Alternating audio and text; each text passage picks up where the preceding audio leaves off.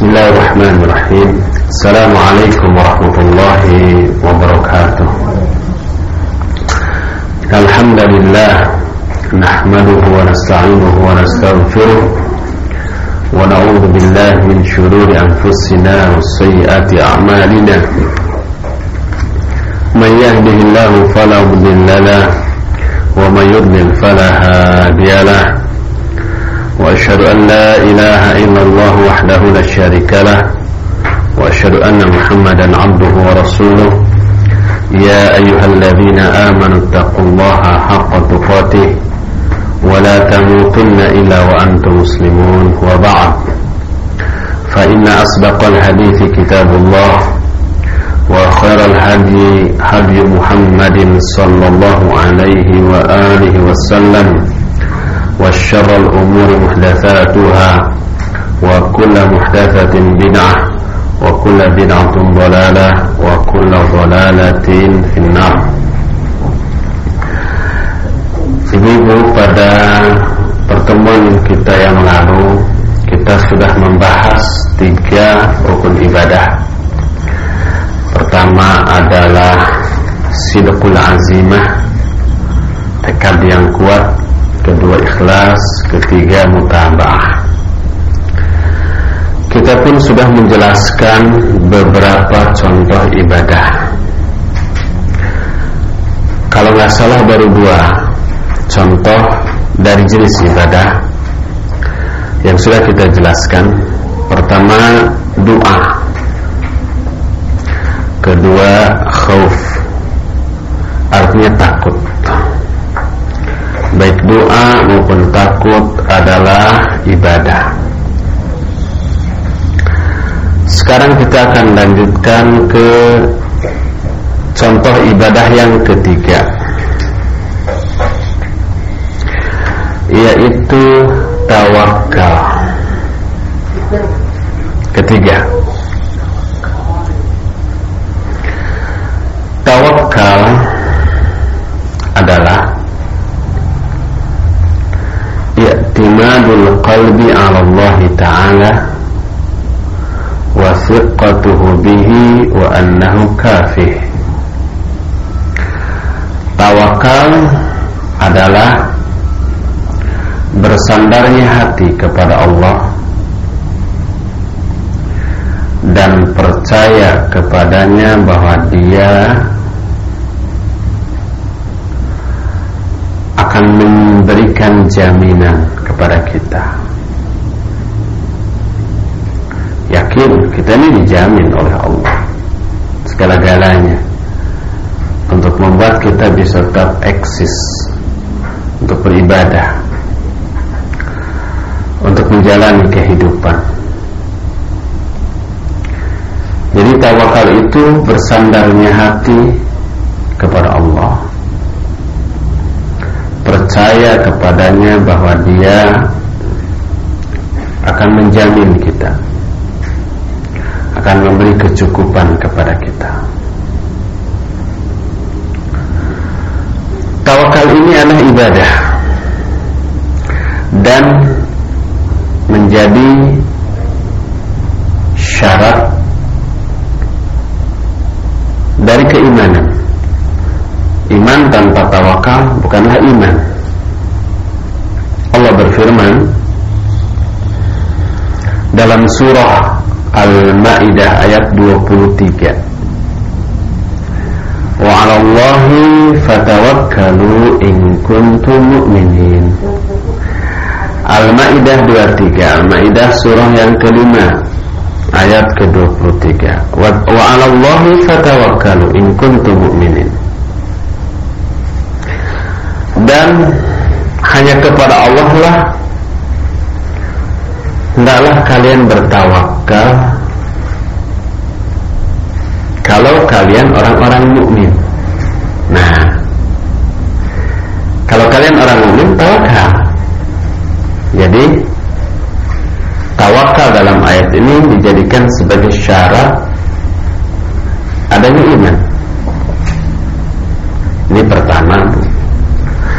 Kedua, dari ayat ini kita tahu bahwa tawakal itu hanya boleh kepada Allah.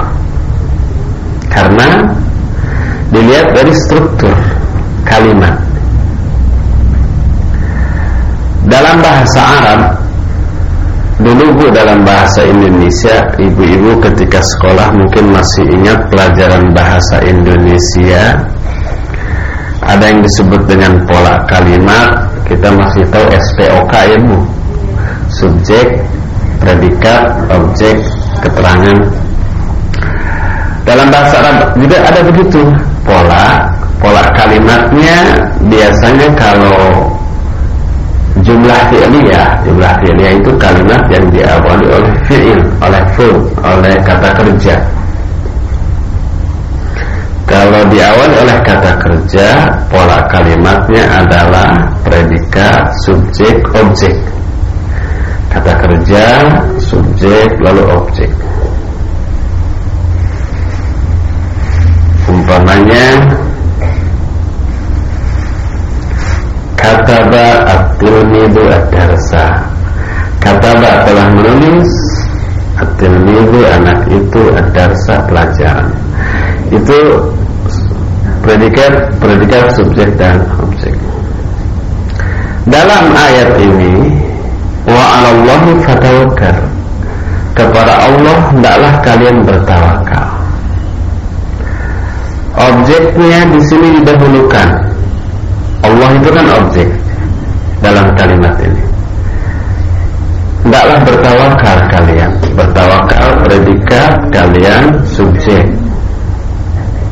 Jadi objeknya didahulukan daripada subjek dan predikat. Kalau objeknya didahulukan dalam kaidah ilmu balaghah sastra Arab menyatakan taqdimul ma'mul 'anil 'amil yufidul hasr wal ihtimal. Mendahulukan objek daripada subjek dan predikat menunjukkan hasr dan ihtimam. Hasr itu khusus, ihtimam itu dipentingkan, penting. Artinya objek yang didahulukan itu penting. Dan makna kalimat mengandung makna pengkhususan. Wa 'alallahi fatawakkalu, dan hanya khusus kepada Allah lah kalian bertawakal. Nah gitu. Ini menunjukkan pertama Allahnya dipentingkan, makanya didahulukan. Kedua, ada mengandung makna khusus. Khusus kepada Allah lah kalian bertawakal. Sama dengan iyyaka na'budu wa iyyaka nasta'in. Iyyaka-nya didahulukan, hanya kepada Engkau. Na'budu, kami ibadah. Kami ibadah subjek dan predikat. Iyyaka, Engkau, kepada Engkau. Engkau itu kan objek dalam kalimat ini, tapi didahulukan. Ini mengandung arti pertama, kamu, engkau-nya itu penting dalam pandangan kita. Yang kedua, maknanya khusus kepada Engkau kami ibadah. Jadi ayat ini menjelaskan setidak-tidaknya dua hal. Wa 'alallahi fatawakkalu in kuntum mu'minin. Hal pertama, tawakal hanya boleh khusus kepada Allah dan tidak boleh kepada yang lain. Yang kedua, tawakal menjadi syarat dari iman. Karena Allah menyatakan hanya kepada Allah lah hendaklah kalian bertawakal kalau kalian orang mukmin. Kalau orang mukmin harus tawakal. Kalau tidak ada tawakal, bukan orang mukmin. Oleh karena itu dalam ayat lain Allah mensifati orang mukmin dengan sifat suka bertawakal. Lihat surah Al-Maidah ayat 11, juga surah Ibrahim ayat yang ke-11. Bunyi ayatnya sama di dua ayat yang berbeda. Ayatnya sama, ayat ke-11. Cuma suratnya satu surat Al-Maidah, satu surah Ibrahim. Surah Ibrahim surah ke-14. Allah berfirman, wa 'alallahi falyatawakkalul mu'minun. Dan hanya kepada Allah lah hendaklah orang-orang mukmin bertawakal. perintah. Orang mukmin diperintahkan untuk tawakal. Falyatawakkalul mu'minun. Perintahnya itu terletak pada huruf lam. Falyatawakkalul mu'minun. Fa ini huruf jawab. Lam ini disebut lam amr, Bu. Lam amr itu lam yang bernada perintah, bermakna perintah. Cuma bedanya kalau pakai lam itu perintahnya kepada orang ketiga. Kalau kepada orang kedua memakai fi'il amr, umpamanya, hei kamu duduklah.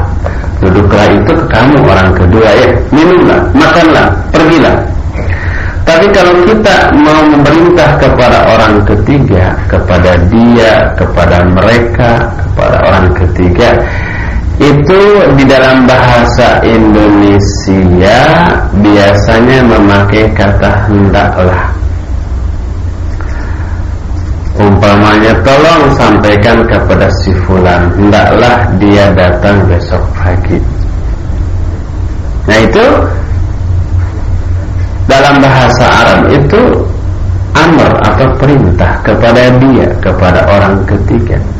Seperti man kana yu'minu billahi wal yawmil akhir falyakul khairan aw liyasmut. Siapa orang yang beriman kepada Allah dan hari akhir, hendaklah dia diam atau bicara yang baik. Hendaklah dia bicara yang baik atau diam. Falyakul, fa huruf jawab, la lam yakul, falyakul lam di sana lam amr.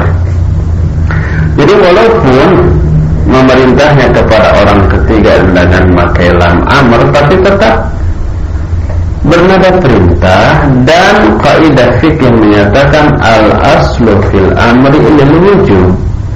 Pada asalnya perintah itu menunjukkan wajib. Dalam surah Al-Maidah ayat 11 atau Ibrahim ayat 11, Allah menyatakan wa 'alallahi falyatawakkalul mu'minun. Dan hanya kepada Allah lah hendaklah orang-orang mukmin bertawakal. Ini perintah. Berkata Musa alaihissalam kepada kaumnya dalam surah Yunus 84. Kata Nabi Musa kepada kaumnya, in kuntum amantum billah fa'alaihi tawakkalu in kuntum muslimin. Kalau kalian beriman kepada Allah, maka hanya kepada Allah lah hendaklah kalian bertawakal. Kalau kalian orang-orang muslim. Jadi perintah Nabi Musa atas suruhan Allah pasti, ya, agar berkata kepada kaumnya, kalau kalian iman kepada Allah, tawakal kepada Allah. Juga Allah berfirman tentang para rasulnya ketika para rasul itu berbicara kepada kaumnya. Allah abadikan ini dalam surah Ibrahim ayat 11 dan 12. Kata Allah, wa ma kana lana an na'tiyakum bisultanin illa bi'iznillah wa 'alallahi falyatawakkalul mu'minun wa ma lana alla natawakkala 'ala Allah wa qad hadana subulana wa lanasbiranna 'ala ma adaitumuna wa 'ala Allahi falyatawakkalul mutawakkilun. Kata para rasul, bukan hanya satu dua rasul, banyak. Mereka mengatakan hal yang sama kepada kaumnya. Kata para rasul, wa ma kana lana an na'tiyakum bisultan, dan tidaklah layak, tidak pantas bagi kami untuk memberikan bukti kepada kalian, bukti tentang kerasulan kami, gitu ya, illa bi'iznillah, kecuali dengan izin Allah. Semua bukti kenabian, kerasulan mereka itu diberi oleh Allah, di atas izin Allah, diberi mukjizat, diberi wahyu. Dan mukjizat, yang namanya mukjizat itu mampu mematahkan seluruh argumentasi mereka, mengalahkan seluruh pembangkangan mereka. Namanya mukjizat, dan mukjizat hanya untuk nabi dan rasul, Bu. Kalau selain nabi dan rasul nggak mungkin dapat mukjizat. Jadi jangan sampai kita mengatakan, kita mah sudah pasrah nunggu mukjizat aja dari Allah. Salah. Ada ikhwan yang sakit, Bu, sekarang ada di Bandung di rumah sakit. Sudah hilang kesadaran, sudah koma. Terus si matanya satu itu nggak bisa lihat, nggak bisa, kata orang Sunda, nggak bisa gular-gilar, Bu. Sudah nggak bisa ngelirik kiri kanan, cuma satu aja, yang kanan aja, yang kiri nggak bisa. Kemarin kehilangan kesadaran, tapi ngaco ngomongnya, matanya juga terbelalak terus sampai pingsan. Besoknya dia sadar lagi, dan subhanallah, matanya jadi fokus, jadi bisa melihat dua-duanya. Kata dia, wah ini mukjizat ini. Mukjizat, aneh. Saya juga, dokter juga aneh gitu. Saya bilang ini bukan mukjizat. Mukjizat itu khusus kepada para nabi, para rasul. Ini anugerah saja. Mukjizat itu maknanya dari a'jaza yu'jizu i'jazan fahuwa mu'jizun. Tambah tak marbutah untuk mubalaghah, mu'jizatun. Mukjizat itu sesuatu yang melemahkan pihak lain. Para nabi diberi mukjizat, artinya diberi keluarbiasaan yang bisa mengalahkan seluruh yang dimiliki oleh musuh-musuhnya. Di zaman Nabi Musa alaihissalam, ilmu yang dominan saat itu dimiliki oleh Fir'aun dan bala tentaranya adalah ilmu sihir, lempar tali. Itu bisa berubah jadi ular. Nabi Musa alaihissalam diberikan mukjizat yang bisa mengalahkan semua ilmu sihir itu. Tongkat lemparkan jadi ular yang lebih besar dan memakan ular-ular ahli sihir. Kalah, lemah mereka. Di zaman Nabi Isa alaihissalam, orang-orang sangat mementingkan ilmu kedokteran, pertabiban. Siapa yang ahli dalam pertabiban, dia terpandang. Allah memberi mukjizat kepada Nabi Isa alaihissalam yang bisa mengalahkan semua pertabiban. Nabi Isa alaihissalam bisa menyembuhkan segala macam penyakit, baik yang dadakan ataupun yang bawaan. Bahkan yang mati pun bisa dihidupkan kembali. Bahkan yang beliau hanya mengambil tanah, lalu dari tanah itu dibikin burung-burungan, ditiup keleber, itu burung terbang jadi burung beneran. Semua kalah.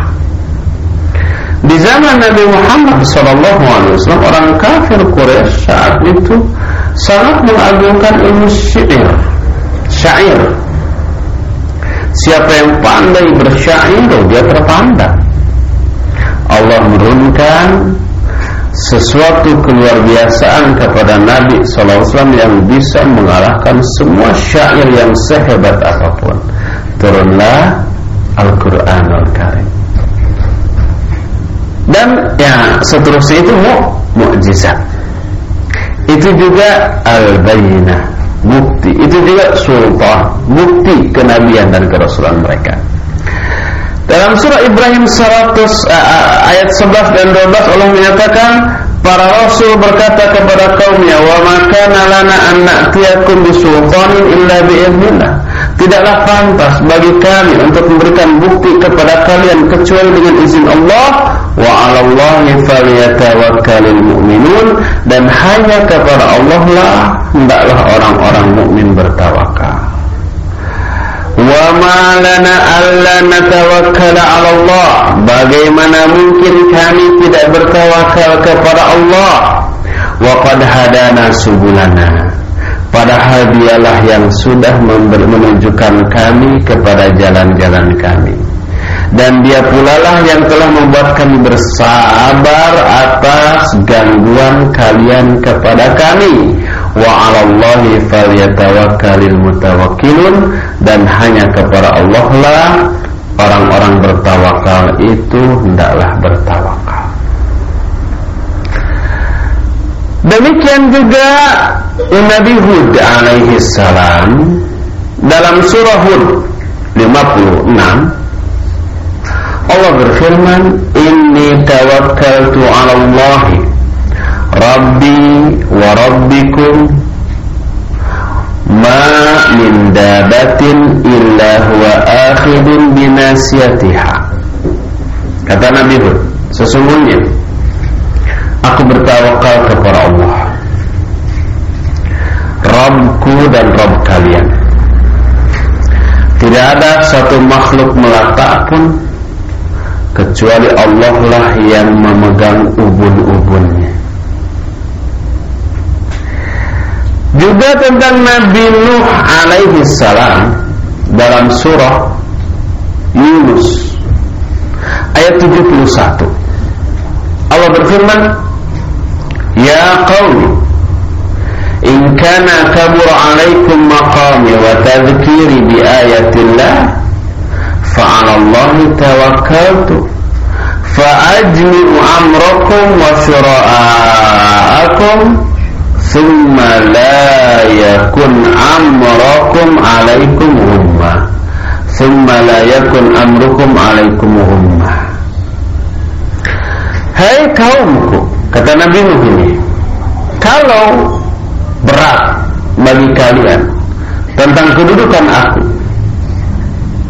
juga tentang peringatan aku dengan ayat-ayat Allah, maka hanya kepada Allah lah aku bertawakal. Maka kumpulkanlah semua kekuatan kamu, kumpulkan semua syarikat-syarikat kamu, kemudian semua rencana kamu itu tidak perlu kamu rahasiakan. Ini ketawakalan Nabi Nuh alaihissalam. Kaumnya itu membuat sebuah konspirasi untuk mencelakakan Nabi Nuh alaihissalam. Beliau sedikit pun tidak takut, hanya menyatakan fa'alallahi tawakkaltu, hanya kepada Allah lah aku bertawakal. Juga Nabi Shu'aib dalam surah Hud 88, wa ma taufiqi illa billah alaihi tawakkaltu wa ilaihi unib. Bukanlah taufik yang aku miliki ini kecuali dari Allah.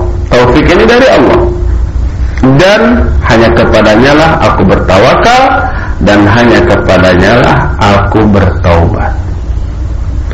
Termasuk Nabi Muhammad sallallahu alaihi wasallam dalam surah An-Naml 79, Allah mengatakan, fatawakkal 'ala Allah innaka 'alal haqqil mubin.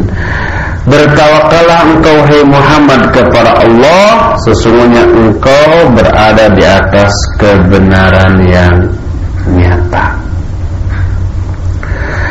Lihat juga surah Hud 123, Hud ayat 123 menyatakan, walillahi ghaibus samawati wal ard wa ilaihi yurja'ul amru kulluhu fa'budhu wa tawakkal 'alaihi wa ma rabbuka bighafilin amma ta'malun. Kepunyaan Allah lah hal-hal yang gaib di langit dan di bumi. Hanya kepadanya lah kembalinya seluruh urusan semuanya.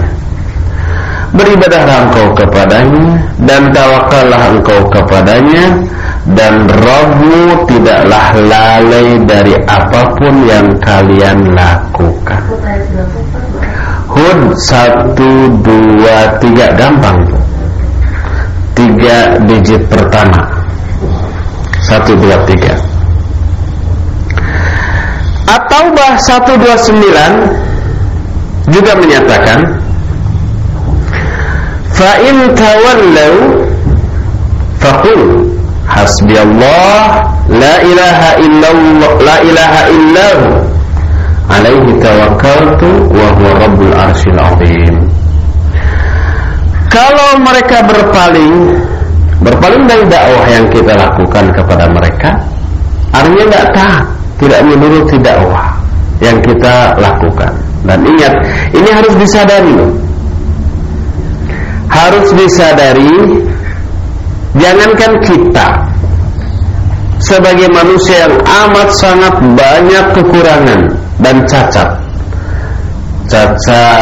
dalam dakwah kita, bukan dalam fisik kita. Kurang ilmu, kurang adab, kurang akhlak, kurang ikhlas, kurang banyak kekurangan. Nabi Muhammad sallallahu alaihi wasallam yang enggak ada kekurangan dalam dakwah yang beliau lakukan. Akhlaknya paling mulia. Ilmunya ya udah enggak diragukan lagi, paling berilmu tentang apa yang didakwahkan. Caranya jelas paling baik. Tapi orang yang didakwahinya tidak selalu menerima dakwah yang beliau lakukan. Banyak yang berpaling. Kata Allah, fa in tawallaw, kalau mereka berpaling dari dakwah, maka katakanlah hasbiyallah, cukuplah bagi aku Allah. La ilaha illahu, tidak ada sembahan yang hak selain Dia. Alaihi tawakkaltu, aku hanya bertawakal kepadanya. Wa huwa rabbul arsyil azim, dialah pemilik arsy yang agung.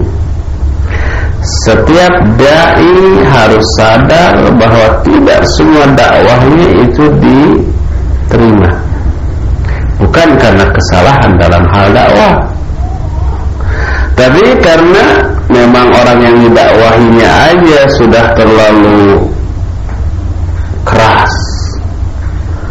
Kata orang Sunda mah bedegong, bedang longkelang bekapalang.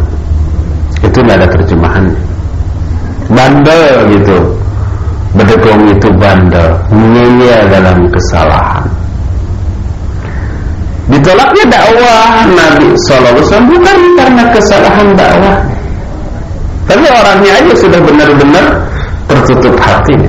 Kalau kita yang dakwah lalu ditolak, mungkin saja penolakan itu salah satu penyebabnya disebabkan karena kesalahan kita, mungkin dalam hal dakwah, mungkin kurang ilmu, mungkin kurang akhlak, mungkin sehingga ditolak amat sangat mungkin.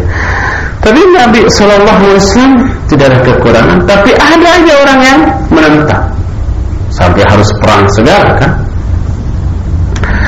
Nah, kata Nabi SAW atas perintah Allah, katakan oleh Muhammad, cukuplah Allah bagiku, tidak ada ilah selain Dia, hanya kepadanya lah aku bertawakal.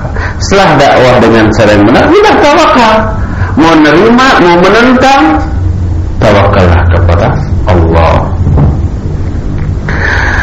Ketika Allah memuji orang-orang mukmin, pujian Allah itu diungkapkan karena salah satu penyebab keterpujian mereka adalah tawakal.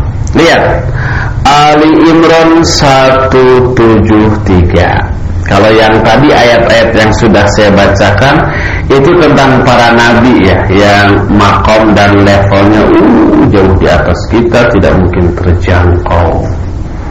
Sehingga ketika kita menemukan ayat tentang ketawakalan para nabi, kita menyatakan itu pantas saja nabi, bukan kita bukan nabi. Tapi nih ada orang yang bukan nabi, orang mukmin biasa. Dalam surah Ali Imran 173, Allah menyatakan alladzi qala lahumun nas innan nasa qad jama'u lakum fakhshawhum fazadahum imana wa qalu hasbunallah wa ni'mal wakil. Kata Allah, orang mukmin adalah orang-orang yang ketika manusia, yang dimaksud manusia di sini adalah orang-orang munafik. Ketika orang-orang munafik berkata kepada orang-orang mukmin, innan nasa, sungguhnya manusia, yang dimaksud manusia di sini orang kafir, sudah berkumpul untuk menyerang kalian. Jadi kata orang munafik, lihat orang-orang kafir musuhmu sudah berkumpul menyerang kalian. Kalian di sini adalah orang-orang mukmin. Fakhshawhum, takutlah kalian kepada mereka. Tapi kata Allah, fazadahum imana, maka bertambahlah keimanan mereka. Keimanan orang mukmin ketika ditakut-takuti oleh orang munafik dengan besarnya pasukan orang kafir, bukannya tambah takut, malah tambah iman. Iman kepada Allah. Wa qalu, lalu mereka berkata, hasbunallahu wa ni'mal wakil, cukuplah bagi kami Allah, wa ni'mal wakil, dan dialah sebaik-baik pelindung. Jadi kalau kita ada yang menakut-nakuti, katakan kalimat ini, hasbunallah wa ni'mal wakil. Lihat juga surah Al-Anfal ayat kedua tentang ciri-ciri orang-orang yang beriman. Kata Allah, innamal mu'minuna alladhina idza dzukirallahu wajilat qulubuhum wa idza tuliyat 'alaihim ayatuhu zadatuhum imana wa 'ala rabbihim yatawakkalun. Innama ini disebut adatul khasr, litahsis. Adatul khasr itu kata yang membatasi, litahsis untuk memberi makna khusus. Makanya innama diartikan hanyalah. Innama hanyalah atau khusus. Al-mu'minun, orang-orang beriman, alladzina adalah orang-orang yang idza dzukirallahu, apabila disebut nama Allah, wajilat qulubuhum, bergetarlah hati-hati mereka karena takut. Wa idza tuliyat 'alaihim ayatuhu zadatuhum imana, kalau dibacakan kepada mereka ayat-ayat Allah, bertambahlah keimanannya. Wa 'ala rabbihim yatawakkalun, dan hanya kepada Allah lah mereka bertawakal. Jadi ayat ini menjelaskan 3 ciri orang beriman. Lihat Bu, 3-tiganya ada enggak? Pertama, kalau disebut nama Allah bergetar hatinya. Ada enggak dalam diri kita? Bergetarkah hati kita ketika kita mendengar nama Allah disebut? Kedua, bila dibacakan ayat-ayat Allah, Al-Quran beserta penjabarannya, tafsirnya, bertambah keimanannya. Kalau yang kedua ini ngerasa ya Bu ya, ketika kita baca tafsir atau mendengar kajian tentang ayat, bertambah seketika mah, tapi pas pulang dari kajian berkurang lagi. Ketiga, wa 'ala rabbihim yatawakkalun, dan hanya kepada Allah lah bertawakal. 3 ciri orang bertakwa dalam ayat ini aja. Dalam ayat selanjutnya ada lagi 3 ciri itu: bergetar hatinya ketika nama Allah disebut karena takut, bertambah imannya ketika dibacakan ayat Allah, dan tawakal. Berkata Ibnu Abbas radhiyallahu anhuma ketika menjelaskan surah Ali Imran 173.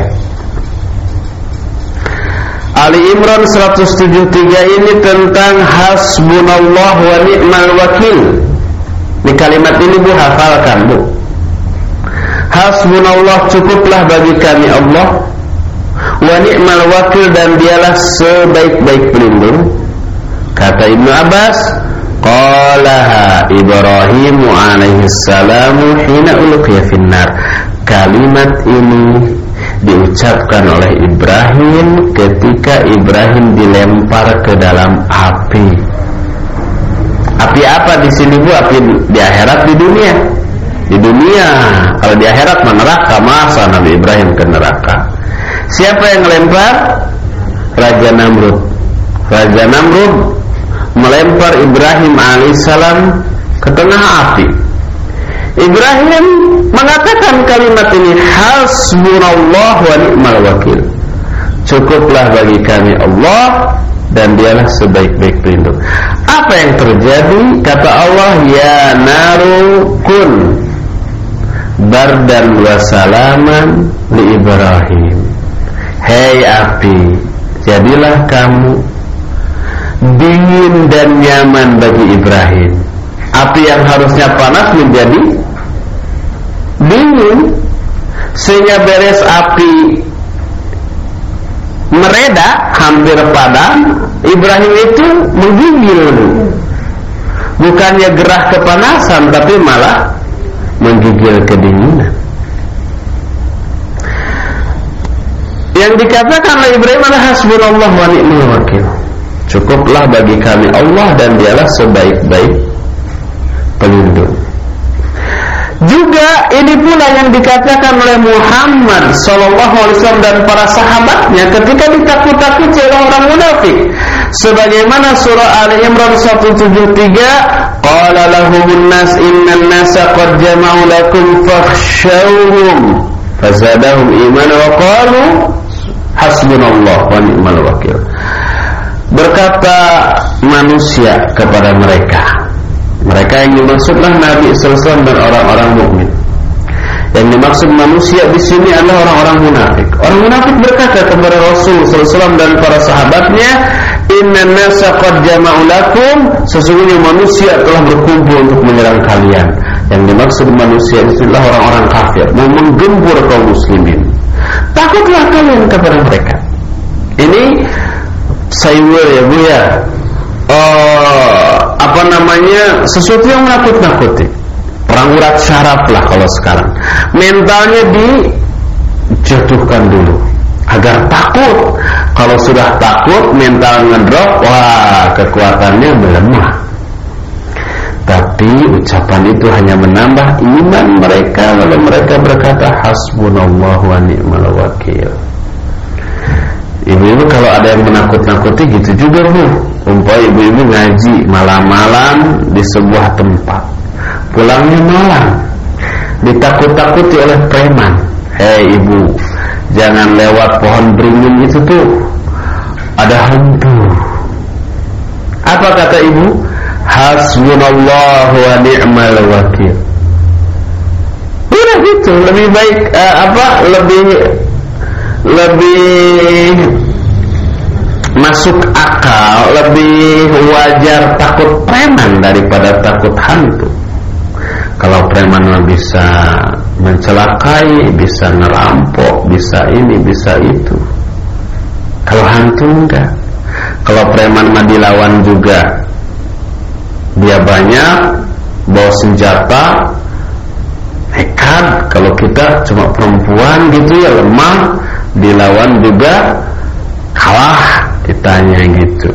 Tapi kalau hantu atau jin, sekuat-kuatnya jin kita jauh lebih kuat dengan iman. Bacakan aja ayat kursi, kabur mereka. Bacakan aja ayat yang manapun, lari mereka.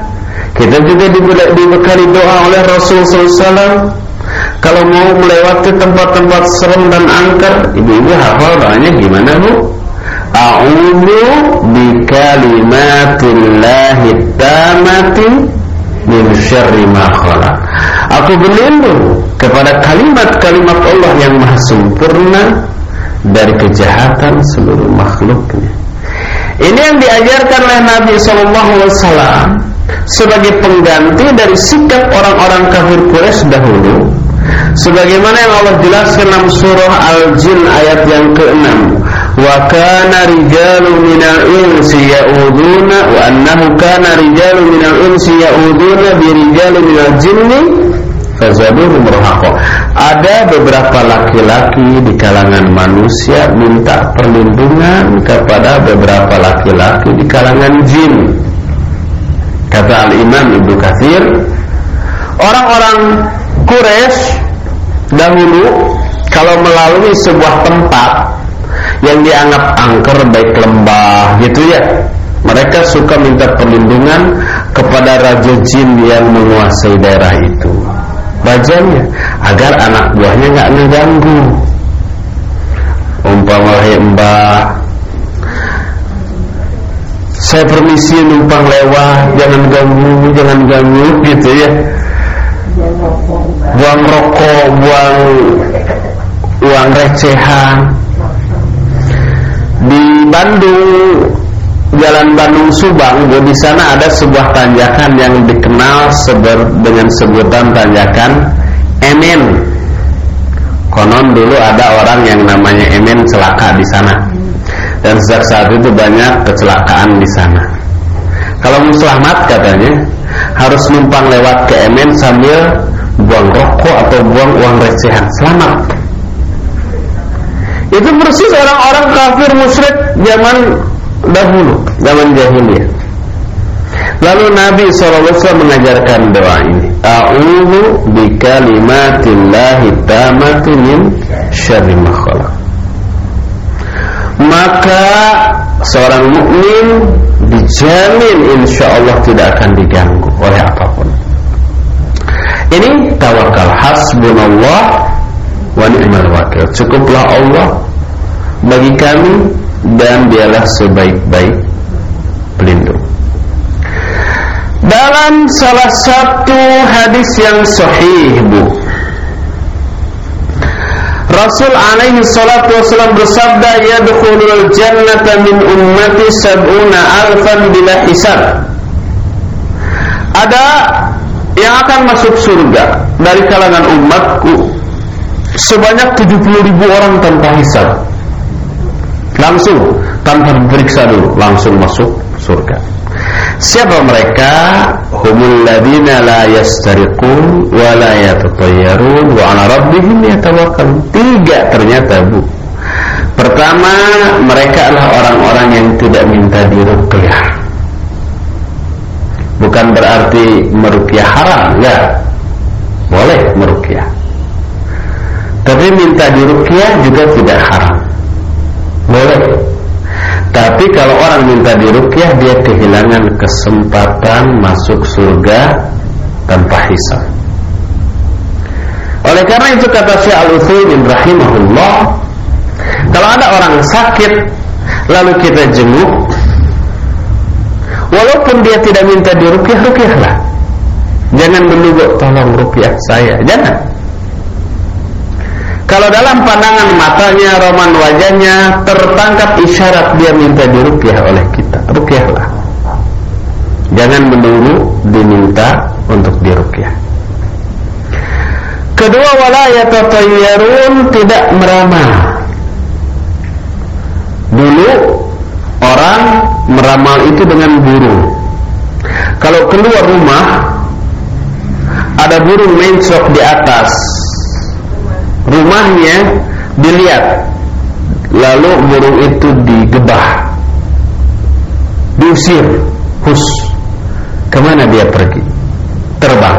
Kalau terbang ke arah kanan, berarti kalau pergi sekarang ini akan beruntung, akan bagus. Tapi kalau perginya ke arah kiri, berarti buruk untuk bepergian. Lalu dia membatalkan bepergiannya. Itu tatayur. Awalnya dengan burung. Burung bahasa Arabnya adalah tayr. Meramal dengan burung disebut tatayur. Lalu kemudian istilah tatayur ini juga diberlakukan bagi semua ramalan, jenis ramalan, sekalipun tidak menggunakan burung.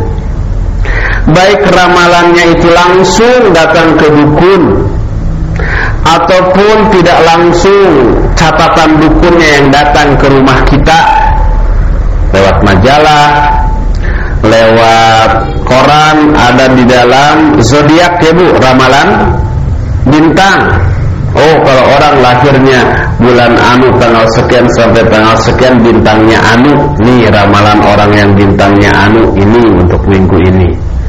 Keuangan seret, asmara bakal pahit dan seterusnya. Itu ramalan juga.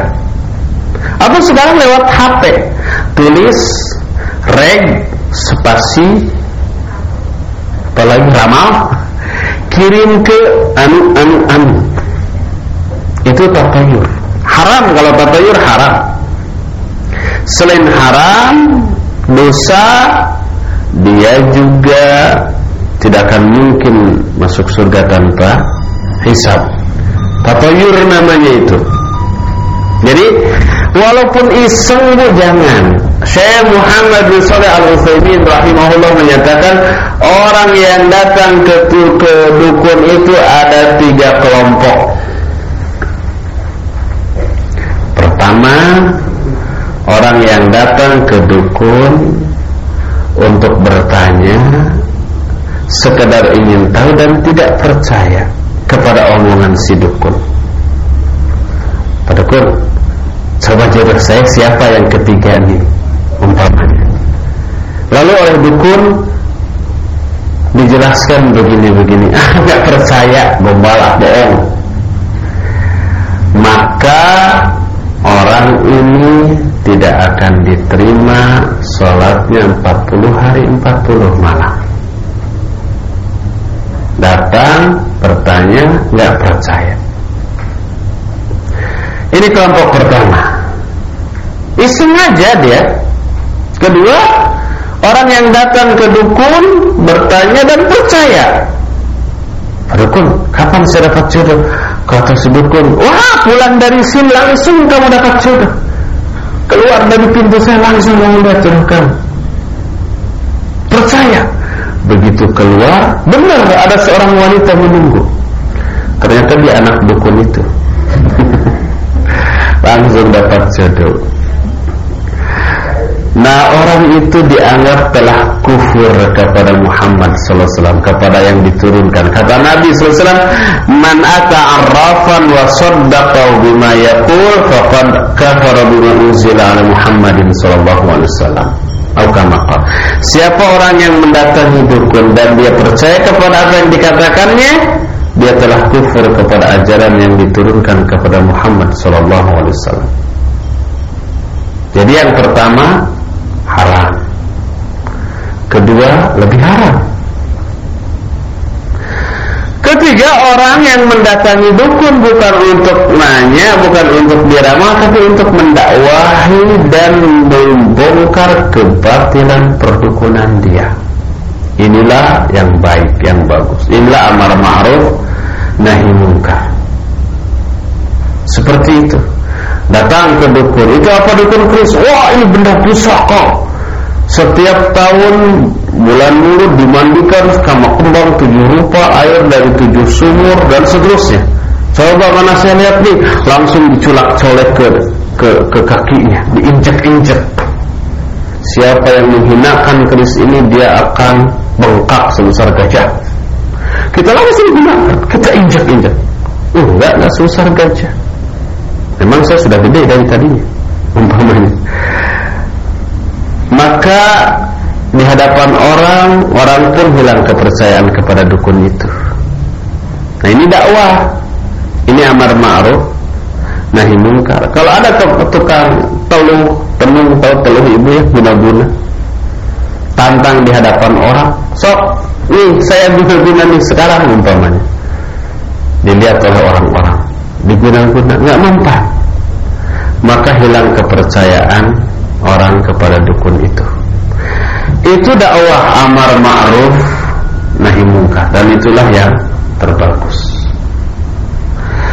Jadi sifat yang kedua orang ahli surga yang masuk surga tanpa hisab adalah tidak meramal, juga tidak minta diramal, dan yang terakhir yang ketiga wa ala rabbihim yatawakkalun, mereka bertawakal hanya kepada Allah subhanahu wa ta'ala. Tawakal. Dalam hadis riwayat At-Tirmidzi dari Umar radhiyallahu an, Umar menyatakan, sami'tu Rasulullah sallallahu alaihi wasallam yaqul, "Law annakum tawakkalu 'ala Allah haqqa tawakkulihi, la razaqakum kama yurzaqut tayr tabdu khammasa wa taruhu batana." Seandainya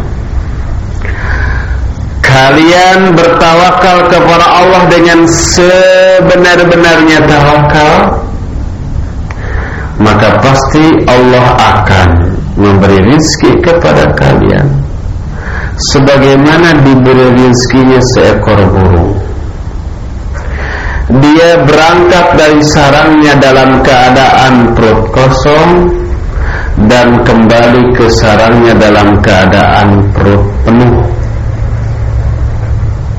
Manusia itu lebih pintar, lebih berakal daripada binatang manapun, tapi dalam hal mencari rezeki masih kalah jauh oleh burung. Banyak yang gak makan karena kurang tawakal. Dia berangkat tapi bingung mau cari uang kemana. Berangkat kemana-mana, gak dapat juga sampai pulang ke rumahnya. Ya lapar, ya capek. Sampai di rumahnya, istrinya langsung, "Mana hasil enggak?" Lagi lapar, lagi capek, lagi lemes, langsung ditanya begitu. Bukannya dijawab tapi malah marah, karena istrinya juga kurang bijak di dalam menyambut kedatangan suami. Harusnya suami itu disambut dulu, disediain air dulu, tawari mau mandi air hangat dulu, enggak gitu ya. Ini ada sebuah kisah nyata, real, true story. Ada ikhwan dulu ya, sudah menikah, istri sedang hamil muda, kos kontrak satu kamar, sudah lewat lebih, nggak bayar. Dia cuma punya uang 100 rupiah, ditagih terus kontrakannya.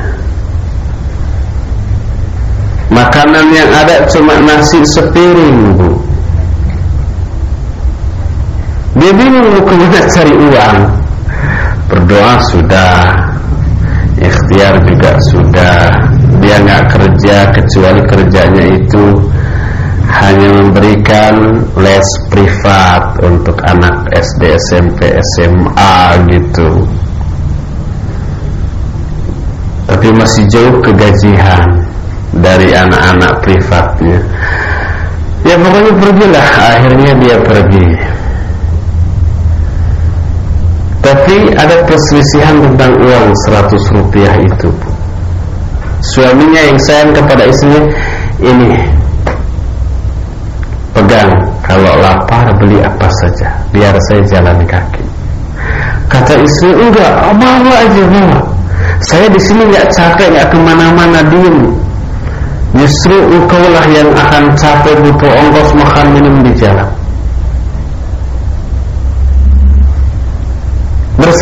Berselisihnya itu bukan egois, tapi justru ingin mengutamakan pasangannya masing-masing. Perselisihan kedua tentang nasi satu piring tanpa apa-apa. Kata istri, "Makanlah, biar ada tenaga untuk ikhtiar."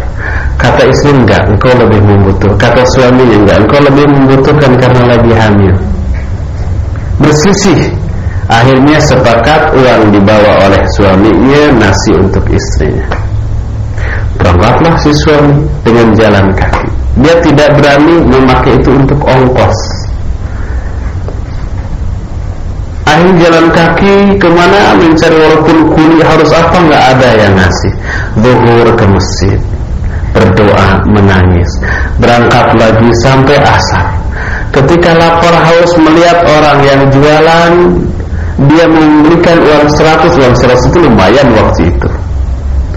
Tapi dia teringat istrinya. Wah, saya enak-enak makan, istrinya kelaparan. Akhirnya nggak jadi. Terus sampai akhirnya hampir maghrib dia pulang ke rumah istrinya. Nggak dapat 1 sen pun, sementara uang 100 itu utuh. Dia pulang dengan tangan hampa. Sampai di rumahnya, istrinya menyambut dengan sambutan yang di luar dugaan. Kebayang istrinya itu akan kecewa, akan cemberut.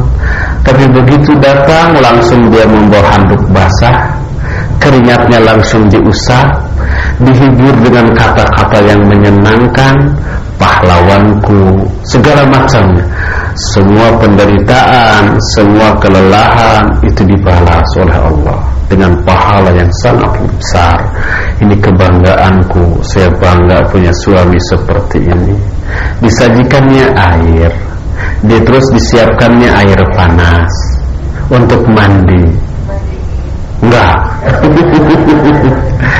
Setelah mandi dia ke masjid, salat maghrib. Setelah salat maghrib pulang dengan lesu. Kata istri sama sekali tidak menanyakan apakah hasil atau tidak, dapat uang atau tidak.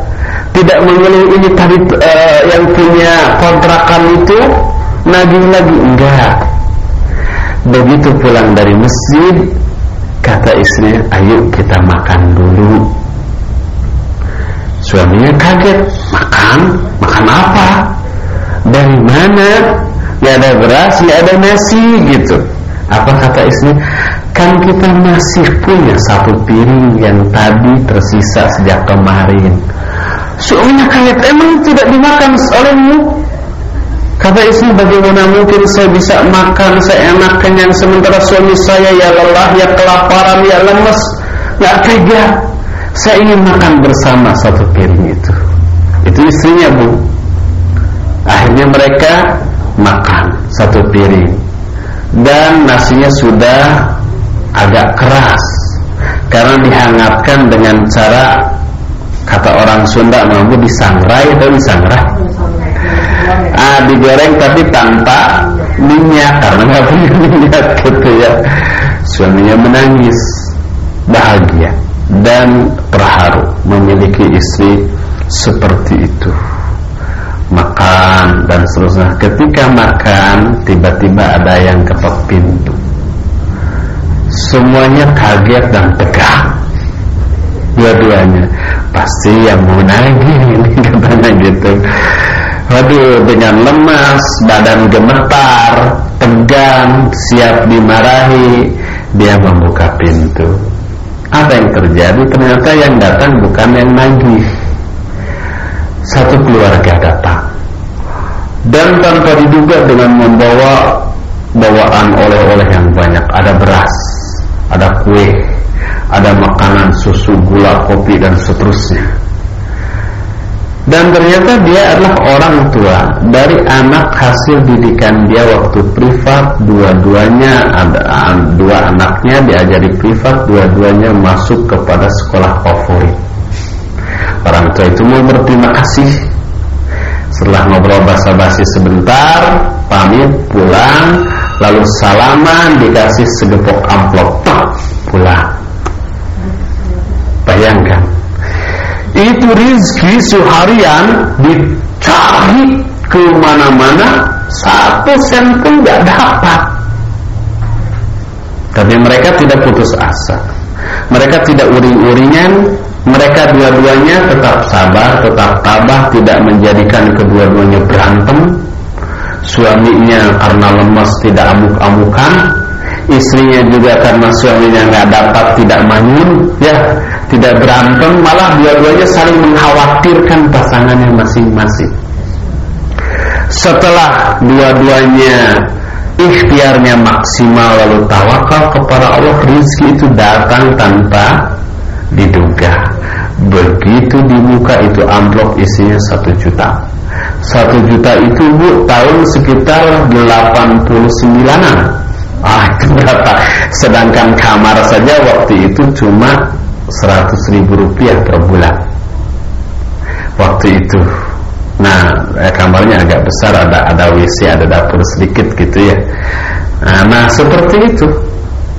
Jadi begitu pulang si suami dari bepergian, si istri bukannya menanyakan hasilnya, mana uangnya, ini yang nagih terus-terusan datang, enggak, sedikit pun, tapi dihibur, disambut, sehingga kelelahan, kepenatan, kekecewaan suami itu terobati dengan sikap istrinya yang ramah, istrinya yang amat sangat menyenangkan, seperti itu.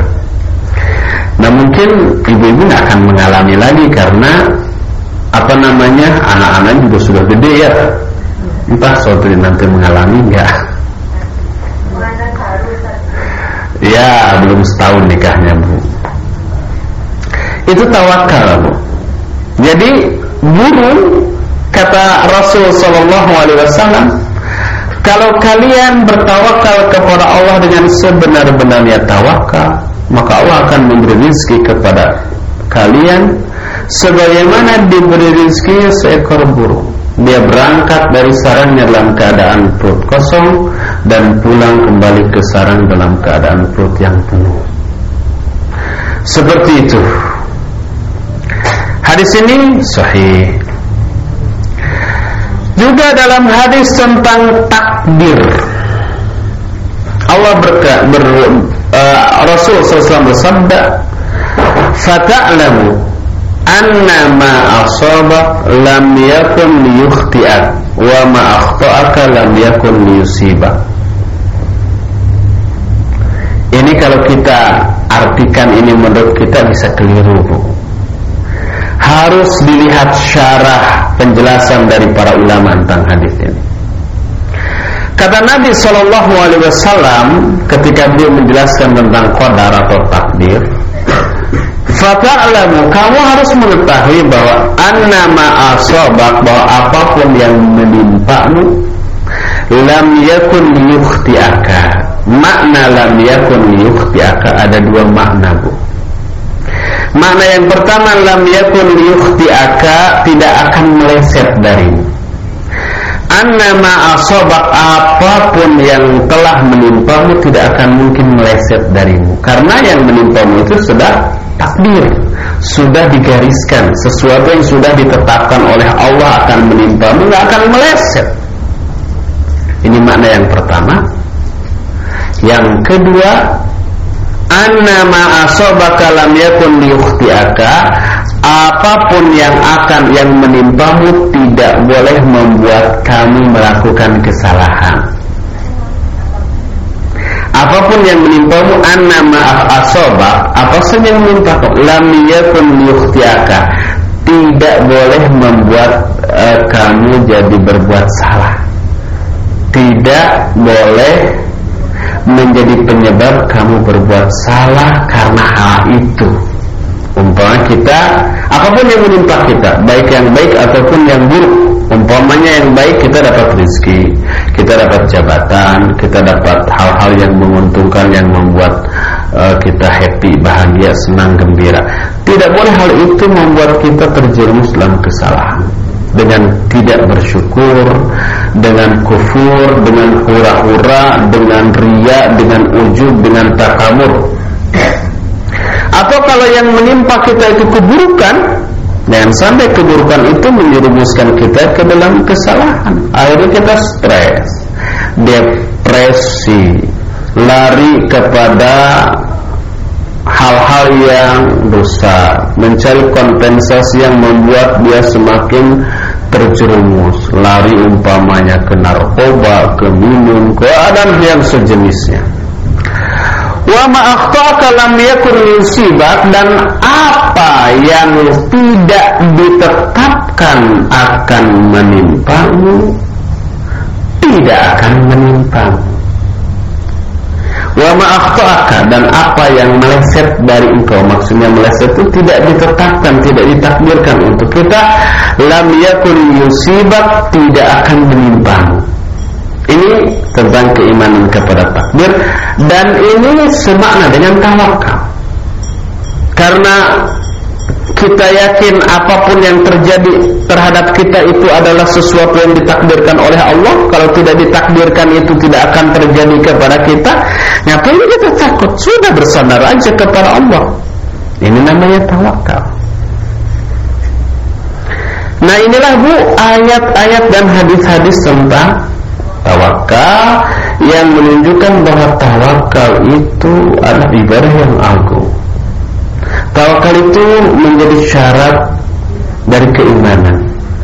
Bertawakallah kamu kepada Allah kalau kamu beriman. Kalau iman harus tawakal. Kalau tidak tawakal tidak ada iman. Jadi tawakal merupakan ibadah yang amat sangat agung dalam pandangan Islam. Inilah jenis ibadah yang ketiga. Keempat, roja. Bukan nama radio. Artinya harapan. Roja atau harapan, berharap kepada Allah adalah wajib dan termasuk bagian dari ibadah. Allah berfirman dalam surah Al-Isra ayat 57, wa yarjuna rahmatah wa yakhafuna 'adzabah. Mereka orang-orang mukmin berharap terhadap rahmat Allah dan takut terhadap azabnya.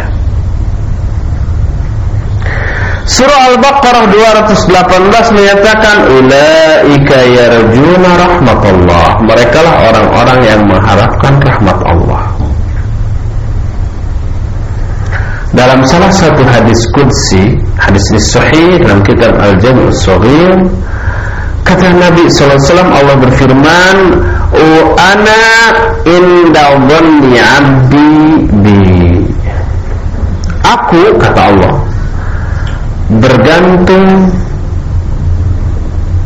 terhadap persangkaan hambaku kepadaku.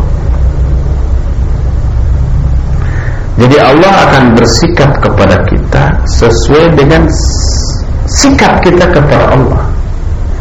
Kalau kita berharap kepada Allah dan yakin Allah akan memberikan apa yang kita harapkan, Allah akan beri. Karena Allah itu akan bersikap sesuai dengan persangkaan kita kepada Allah. Kalau kita berdoa lalu kita pesimis, saya mah doa teh daripada nganggur, padahal saya yakin gak mungkin dikabul lah, saya banyak dosa, doanya juga tadi asal-asalan, gak khusyuk amat, saya yakin gak akan dikabul lah. Allah gak akan kabul itu doa, karena Allah menyatakan aku bergantung kepada persangkaan hambaku kepada diriku. Makanya husnudzonlah kepada Allah. Apa husnudzon, Bu? Baik sangka. Baik sangkalah kepada Allah. Jangan berburuk sangka. Aduh, saya yakin Allah akan kayaknya akan mengadab saya nih, karena saya sudah melakukan dosa besar, kayaknya azabnya itu besok saya kayaknya akan seret rezeki nih, saya kayaknya akan diberi penyakit, akan diberi bahaya. Itu bahwa kita berdosa melanggar syariat, ya, tapi dari sana jangan melahirkan sangkaan yang buruk seperti itu kepada Allah. Bersangka baiklah, saya berdosa lalu tobat, saya yakin, minimal menduga kuat Allah akan mengampuni dosa saya karena saya sudah tobat, nyesel, bertekad untuk berhenti. Saya yakinlah dosa-dosa saya diampuni. Husnudzonlah seperti itu. Karena apa? Karena Allah itu Ghafurur Rahim. Allah itu Rahman dan Rahim, penyayang kepada makhluknya. Allah senang gembira dengan tobatnya seorang hamba yang sudah berdosa lalu tobat. Husnudzon. Jadi dalam husnudzon ada harapan. Dalam doa makrub itu doa orang yang menderita, Bu, dikena musibah, kena mengalami sebuah penderitaan. Nabi SAW berdoa dengan doa begini, Bu, Allahumma rahmataka arju fala tukilni ila nafsi wala ahadin min khalqika tarfata ain. Ini bagus ibu dihafalkan ya bu. Hafalkan, lalu amalkan, ajarkan kepada anak-anak kita. Ada kabar baik bu, kabar gembira bagi ibu-ibu yang punya anak-anak kecil. Mudah-mudahan tak berapa lama lagi keluar VCD ibu. Isinya berupa adab dan doa harian bagi seorang muslim yang akan diperankan oleh anak-anak kecil bu. Sejak mulai bangun tidur doanya apa, masuk WC doanya apa, keluar WC, kemudian memakai baju, membuka baju, makan, minum, keluar rumah, pas lihat hujan doanya apa, pas lihat ada petir, ada guluduk apa, geledek, pas ada orang ketiban musibah, pas doa mau belajar, sampai tidur kembali bu. Peragakan oleh anak-anak, biasanya anak-anak senang juga. Puter terus itu anak-anak insya Allah hafal. Kalau anak-anak hafal kan pasti ibu-ibunya malu kalau nggak hafal. Termasuk doa ketika sedih. Karena yang namanya manusia termasuk anak-anak suatu saat pasti mengalami sedih. Sedih melihat kedua orang tuanya bertengkar. Sedih melihat umpamanya ibunya manyun karena nggak punya uang. Ajarkan doain. Allahumma rahmataka arju, ya Allah rahmatmu lah yang aku harapkan. Fala tukilni ila nafsi, jangan engkau biarkan atau jangan engkau serahkan aku kepada diriku sendiri. Wala ahadin min khalqika tarfata ainin, atau jangan pula engkau serahkan diriku kepada seorang pun dari makhlukmu walaupun sekejap mata. Jadi ini sikap tawakal.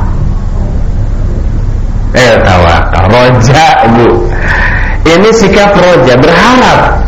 Ya Allah rahmatmu lah yang aku harapkan. Ini roja, arju. Dan ada tawakal, jangan kau serahkan aku kepada diriku atau kepada makhlukmu walaupun sekejap mata, sebab aku bersandar hanya kepada engkau. Hadis ini dihasankan oleh Syekh Al-Albani rahimahullah dalam kitab Sahih Al-Jami' As-Shaghir. Minggu agar kita optimis terhadap rahmat Allah. Ada sebuah hadis dalam Sahih Bukhari dari Abu Hurairah radhiyallahu an. Kata Abu Hurairah, aku mendengar Rasul sallallahu alaihi wasallam bersabda, Innallaha ta'ala khalaqar rahmata yawma khalaqaha mi'ata rahmatin fa amsaka indahu tis'atan wa tis'ina rahmah wa arsala fi khalqihi kullihim rahmatan wahidah falau ya'lamul kafiru bikulli alladhi 'inda Allahi minar rahmah lam yai'asu minal jannah walau ya'lamul mu'minu bikulli alladhi 'inda Allahi minal 'adzab lam ya'manin nar. Kata Rasul sallallahu alaihi wasallam, sesungguhnya Allah Ta'ala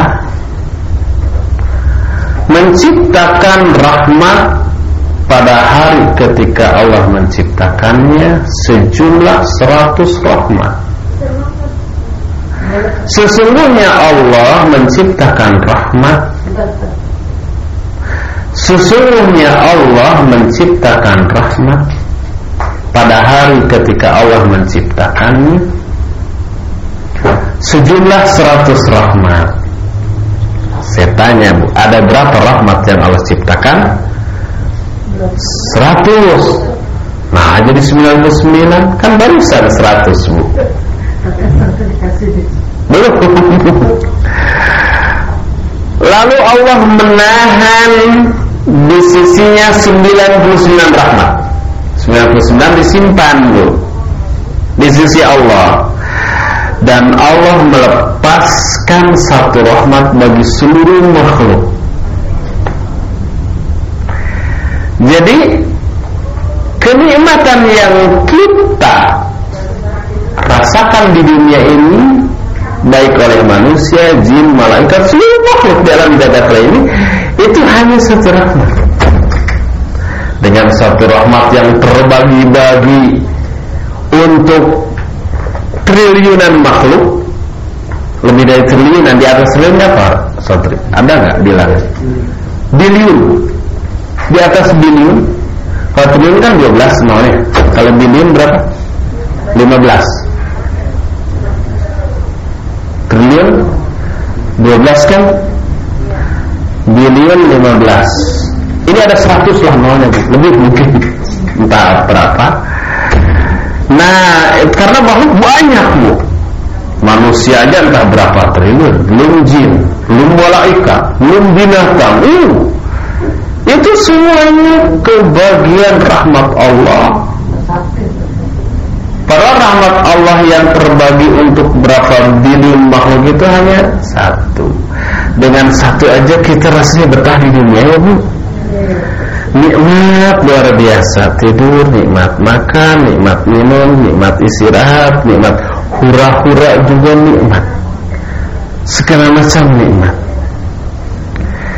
Nah, ini dari satu rahmat. Nah, untuk 99 rahmat nanti Allah berikan khusus bagi orang-orang mukmin di surga lagi. Wah, kebayang nikmatnya. Makanya indahnya dan nikmatnya surga nanti itu dalam ayat dan hadis juga, wah, nggak bisa kebayangkan, ya Bu.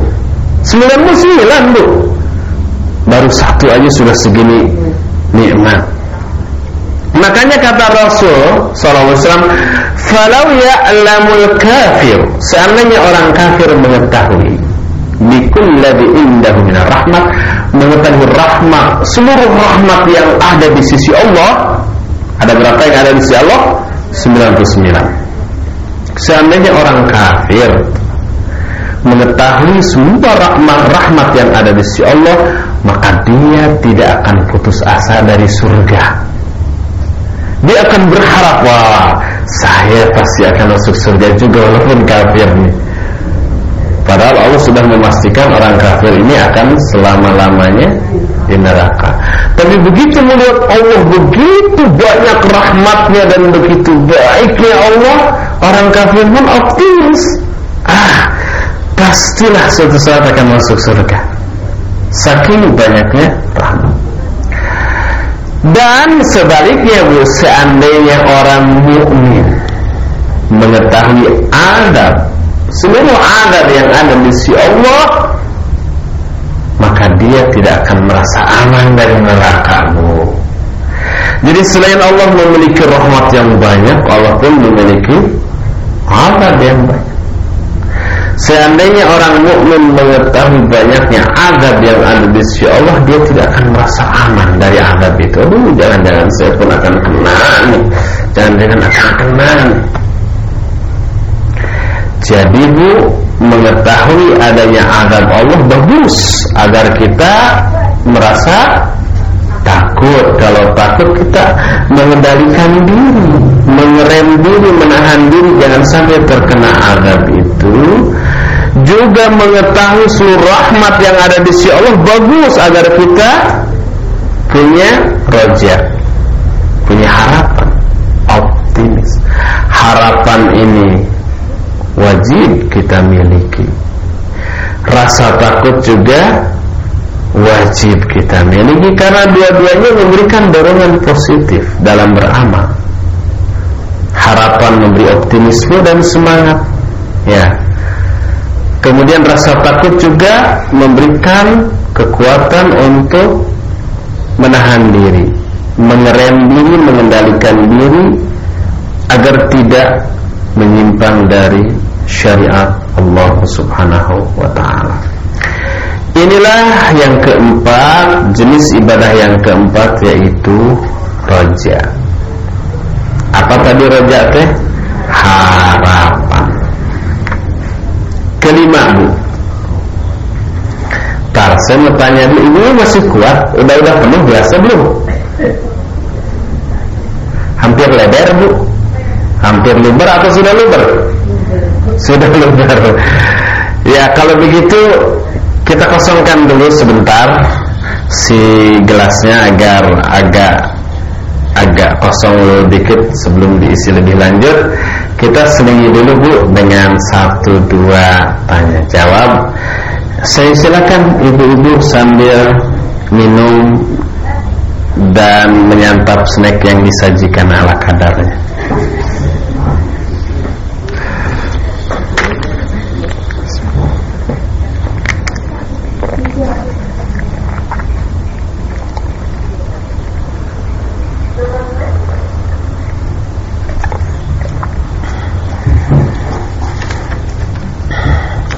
Ada pertanyaan ini lebih berupa kebingungan. Setelah saya kenal salaf dengan P, saya bingung mempunyai anak perempuan, sekolah apa yang anak saya ambil setelah selesai SMA supaya tidak rugi dunia dan akhiratnya. Mau kuliah di mana? Saya termasuk orang yang punya anak seperti ini, tapi alhamdulillah tidak bingung Bu. Ketika SD, anak saya yang paling besar itu sekarang sudah kuliah tingkat 1. Ketika SD semua anak-anak saya disekolahkan di SD negeri dekat dengan saya. Dari rumah saya ke SD itu paling 30 meter, bukan kilo Bu, 30 meter. Jadi sambil merem jalan kaki juga sampai dan tidak perlu nyebrang jalan raya, aman. Karena di SD tersebut rumahnya dekat rumah saya juga di sana ada yayasan, ada TPA, ada masjid, dengan guru dan kepala sekolahnya juga kenal baik, sehingga SD itu pun lebih terwarnai oleh lingkungan di daerah saya, jadi tidak banyak masalah. Sementara sepulang sekolah dididik di rumah, semuanya begitu. Pas SMP baru saya kirim ke luar kota, di Jogja sana, sehingga anak saya yang paling besar itu masuk SMP kelas 1, kelas 3 SMP sudah hafizah Al-Quran 30 juz, 2,5 tahun sudah jadi hafizah. Nah SMA ini juga di sana. Selepas SMA dengan basic yang cukup, bahasa Arabnya, pengetahuan diniyahnya, apalagi hafalannya.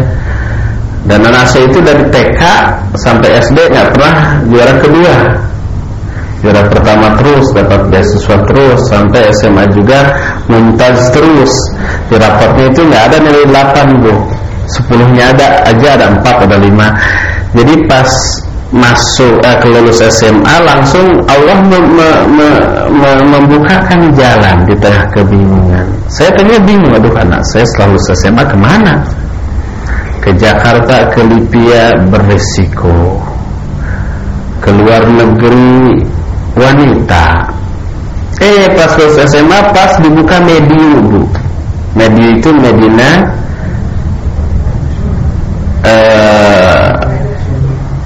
Medina International University. Jadi Universitas Islam Madinah melalui internet dibuka, anak saya ikut langsung masuk. Jadi sekarang sudah kuliah. Tapi di Jogja tetap lewat internet sambil pengabdian ngajar sambil juga kuliah. Dan nanti programnya S1 dan dapat titel LC diakui seperti biasa. Sama dengan LC lulusan Madinah. Karena yang ngajarin juga Ustaz di Madinah langsung. Tes-tesnya juga semuanya dengan bahasa Arab seperti itu. Nah, jadi karena memang basicnya sudah disiapkan, bahasa Arabnya, pengetahuan diniyahnya, pas dibuka itu langsung masuk Bu. Jadi sudah ada sekarang. Bahkan S2-nya juga sudah dibuka. Nah kalau yang laki-laki ada Haidar, itu anak saya yang kedua laki-laki Bu. sudah hafid juga, walaupun agak telat dibanding kakaknya ya. Oh, anaknya aja Bu yang mengikuti gurunya, guru-guru di sana. Nah, mungkin untuk anak laki-laki langsung ke Madinah ya, diharapkan. Waktu tahun yang lalu ada profesor doktor dari Madinah langsung ke sini, ke Bandung, ketemu saya, ke rumah saya, nanya, "Mana Haidar? Saya akan muqabalah sekarang." Disangkanya Haidar sudah lulus SMA. Mau saya bawa ke Madinah sekarang. Saya bilang masih kelas 2 SMA, nantilah tahun depan. Jadi sudah ada yang pesen tuh. Jadi kalau laki-laki mungkin lebih baik ke sana agar terkondisi dengan lingkungan di sana. Nah, jadi saya sarankan ibu-ibu yang punya anak sejak kecil sudah dipesantrenkan, sejak SMA lah. Sejak SMA, sejak SMP. Kalau SD masih belum bisa ngurus sendiri. Kecuali kalau anaknya sudah bisa mandiri sejak SD boleh. Tapi kalau belum, seperti anak-anak saya SD belum, mentalnya, kemampuan untuk mengurus dirinya belum. Nah, SMP baru bisa mandiri dan bagus hasilnya. Jadi saya anjurkan ibu-ibu sejak SMP udah sekolahkan. Di sana ada penderitaan, Bu. Penderitaannya itu sedih, berpisah dengan anak. Kadang mendengar anak sakit di sana, anak menangis, anak menderita. Biarkan anak kita menderita sejak kecil. Dan itu akan memberikan menanamkan mental yang kuat. Tidak selamanya anak kita itu harus bergantung kepada kita sebagai orang tuanya terus. Dan jangan sampai anak kita itu terus-terusan mulus, happy, gembira, bahagia tanpa penderitaan. Itu jelek untuk mental mereka. Biarkan mereka mengalami penderitaan secara alami, agar mereka nanti punya mental yang kuat, mandiri, dan bisa mengantisipasi semua kemungkinan yang mereka hadapi dengan sendiri tanpa harus bantuan kita. Jadi kalau anak terdengar di sana sakit, kecelakaan, musibah, tersenyumlah. Alhamdulillah, ini bagus untuk anak kita, untuk mental mereka nantinya. Jangan sedih, nggak perlu sedih ya, sedih sedikit bolehlah. Tapi itu bagus ya, sama dengan seorang pelatih, Bu, ya, seorang pelatih bela diri, tinju atau apa, mendidik anaknya itu dengan hal-hal yang membuat anaknya menderita ya, Bu ya. Ayo suruh lari keliling gunung 10 putaran, kelelahan gitu, baru datang push up 50 kali gitu kan. Kemudian setelah itu ayo tahan, pasang kuda-kuda, lalu kita tonjok, sakit. Tapi itu bagus. Jadi fisik mereka kuat, mental mereka kuat, terus rasa sakit sudah terbiasa dialami. Pas benar-benar berantem sama orang, ditojok sama orang, dia malah tersenyum, terasa digaruk gitu kan. Nah, seperti itu, Bu. Lebih baik sejak awal kita didik, kita latih untuk terbiasa menderita agar mentalnya kuat dan terprogram sehingga kuat benar-benar. Jadi itu penderitaan yang perlu dialami oleh anak-anak kita. Coba bayangkan anak-anak yang gak pernah menderita, yang selalu keinginannya terpenuhi karena dipenuhi oleh orang tuanya. Mentalnya ambruk, Bu. Dia tidak akan bisa mandiri nantinya. Jadi penderitaan itu amat perlu bagi anak-anak. Jangan dibiarkan anak happy, bahagia, terpenuhi seluruh keinginannya secara terus-terus. Nah, itu kurang bagus. Jadi itu ya, Bu ya, saya sarankan sejak SMP lepas. Awalnya mungkin anak nangis, nggak apa-apa. Kita sedih, kita nangislah, nggak apa-apa. Sehari 2 hari nangis, sebulan 2 bulan juga sudah hilang nangisnya.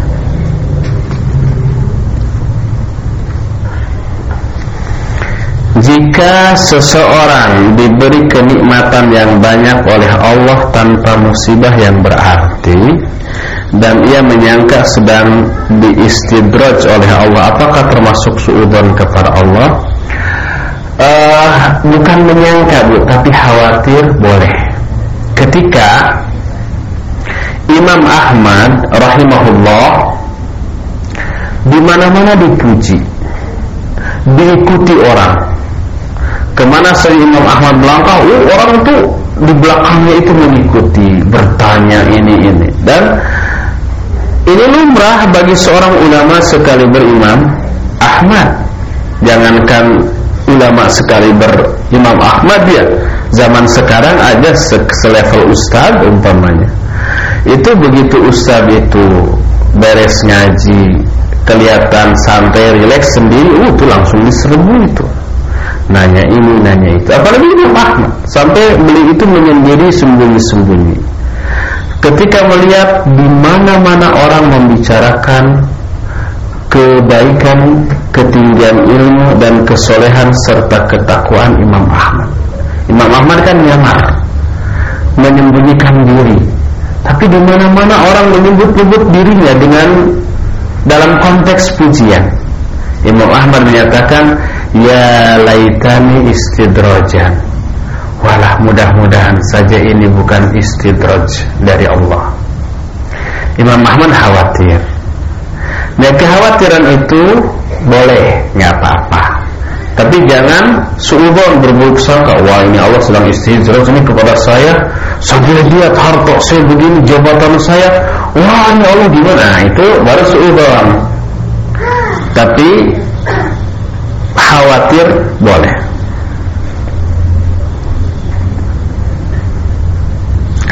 Bagaimana menasihati orang yang terlalu husnudzon kepada Allah sehingga menyangka dosanya pasti diampuni tapi maksiat terus? Ini bukan husnudzon, ini kurang ajar.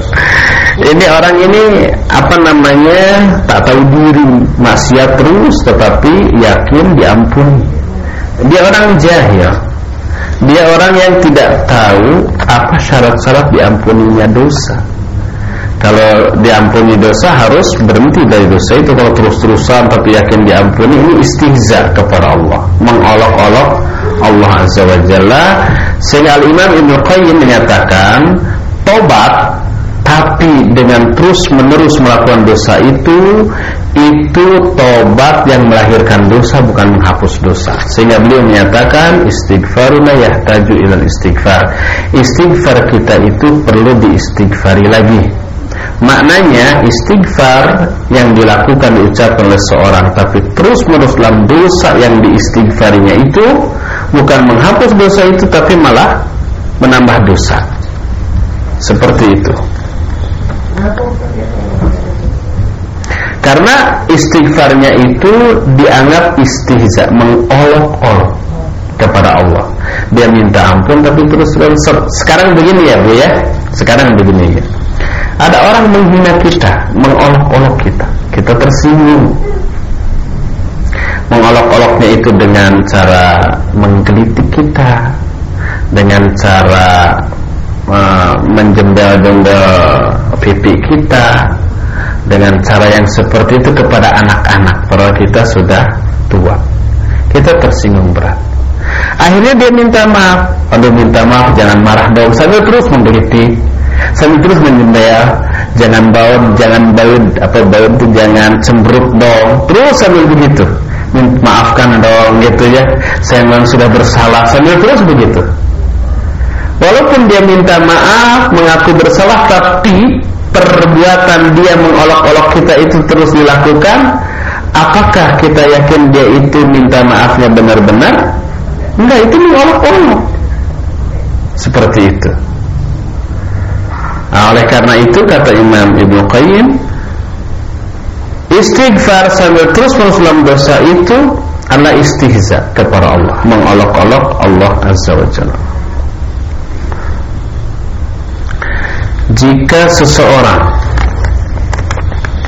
ini bukan intermezzo ini, tapi benar-benar sesi tanya jawab, karena pertanyaan banyak, waktunya semakin berkurang. Jika seseorang ditimpa penyakit, misalnya kanker,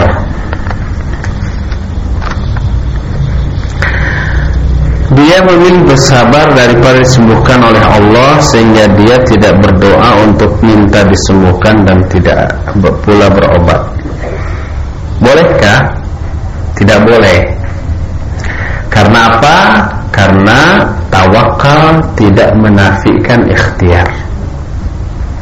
Tawakal itu wajib disertai dengan ikhtiar. Oleh karena itu kalau seorang sakit, dia wajib berobat. Sebagaimana kata Nabi SAW, tadawu, berobatlah kalian, fa inna likulli da'in dawa, karena sebenarnya setiap penyakit itu ada obatnya. Ini perintah dari Rasul Sallallahu Alaihi Wasallam. Oleh karena itu, orang yang sakit lalu tidak mau berobat, hanya tawakal kepada Allah, ini bukti atau wujud tawakal yang salah. Seperti umpamanya ya, Syekh Muhammad Khalifah Tamimi rahimahullah ketika menjelaskan masalah tawakal. Tawakal itu bukanlah umpamanya kita punya kendaraan mobil, lalu kita parkir di pinggir jalan, lalu kuncinya kita simpan dalam mobil, kemudian dalam keadaan hidup lalu kita tinggalkan, lalu kita tawakal kepada Allah. Tawakal, sandarkan kepada Allah, kalau dia masih milik saya, mobil itu tidak akan ada yang nyuri. Nah, akhirnya pas dia pulang mobilnya sudah tidak ada. Ini bukan tawakal, tapi hadiah kepada pencuri. Tawakal itu kunci dulu, itu pintu-pintu mobil, kunci setang, bila perlu ada kunci rahasia. Sudah, setelah maksimal usaha lalu tawakal. Adapun setelah usaha maksimal dan tawakal kepada Allah, pas pulang ke mobil itu sudah hilang, nah itu barulah takdir, barulah itu adalah tawakal kepada Allah, baru bersabar. Jadi tawakal tidak menafikan ikhtiar. Jika suami zalim mengambil uang hasil istri kerja, tidak menafkahi keluarga, tidak sholat, apakah lebih baik istri minta cerai atau bersabar sampai Allah memberikan hidayah pada suami? Kita lihat maslahat madaratnya, Bu. Secara syar'i, menurut fikih, kalau kondisi suami seperti itu sudah menjadi penyebab bolehnya istri minta talak, minta cerai. Boleh, bukan harus, bukan juga lebih baik, bukan. Tapi dia sudah terbebas dari hadis ayyuma imra'atin talaqa min zawjiha, wanita mana saja yang minta cerai dari suaminya, maka lam raihatal jannah, maka dia tidak akan bisa mencium baunya surga. Itu kalau minta cerai tanpa uzur syar'i, haram, dosa. Tapi kalau ada uzur syar'i, dia boleh dan tidak haram. Seperti kasus yang ditanyakan ini, boleh, tapi bukan harus dan juga bukan lebih baik. Tapi boleh, dia tidak berdosa. Adapun mana yang lebih baik, atau cerai atau tidak, lihat maslahat madarat yang terjadi setelah perceraian. Kalau Bu, apa nih? Ada dari luar negeri, bisnis super penting, sebentar ya, 1 menit. Ya. Halo. Halo. Halo. Tidak ada nomor ini. Kalau seusai perceraian kondisi ibu jauh lebih buruk, umpamanya tidak ada yang melindungi, sementara dia perlu mahram untuk kesana kemari, anak-anaknya juga menjadi broken home gitu ya, kecewa berat, lalu unjuk rasa dalam bentuk yang lebih menimbulkan madarat lagi, sehingga dikalkulasikan keberadaan suami dalam keadaan demikian tetap lebih baik daripada bercerai, maka berarti lebih baik tidak bercerai. Tapi kalau setelah bercerai itu ternyata lebih baik, atau pas kita minta cerai tiba-tiba suami itu taubat, berubah dari buruk menjadi baik, rumah jangan cerai dong, kalau cerai kan saya nganggur, selama ini makan juga dari mama, gimana dong, udahlah saya akan sholat, saya gak akan dolim, dijamin lah saya akan jadi ustaz umpamanya. Itu alhamdulillah, berarti bagus ya. Jadi lihat maslahat madarat yang muncul setelah perceraian. Jadi tidak semua hal yang secara fikih boleh bercerai itu bagus untuk bercerai. Tidak, lihat maslahat dan madarat yang muncul setelah perceraian itu terjadi. Seorang wanita biasa mengalami haid 5-7 hari. Setelah menikah, ketika digauli suami pada hari ke-7 atau ke-9, cairan yang keluar berwarna kecoklatan. Apakah wanita tersebut sudah bisa dianggap suci?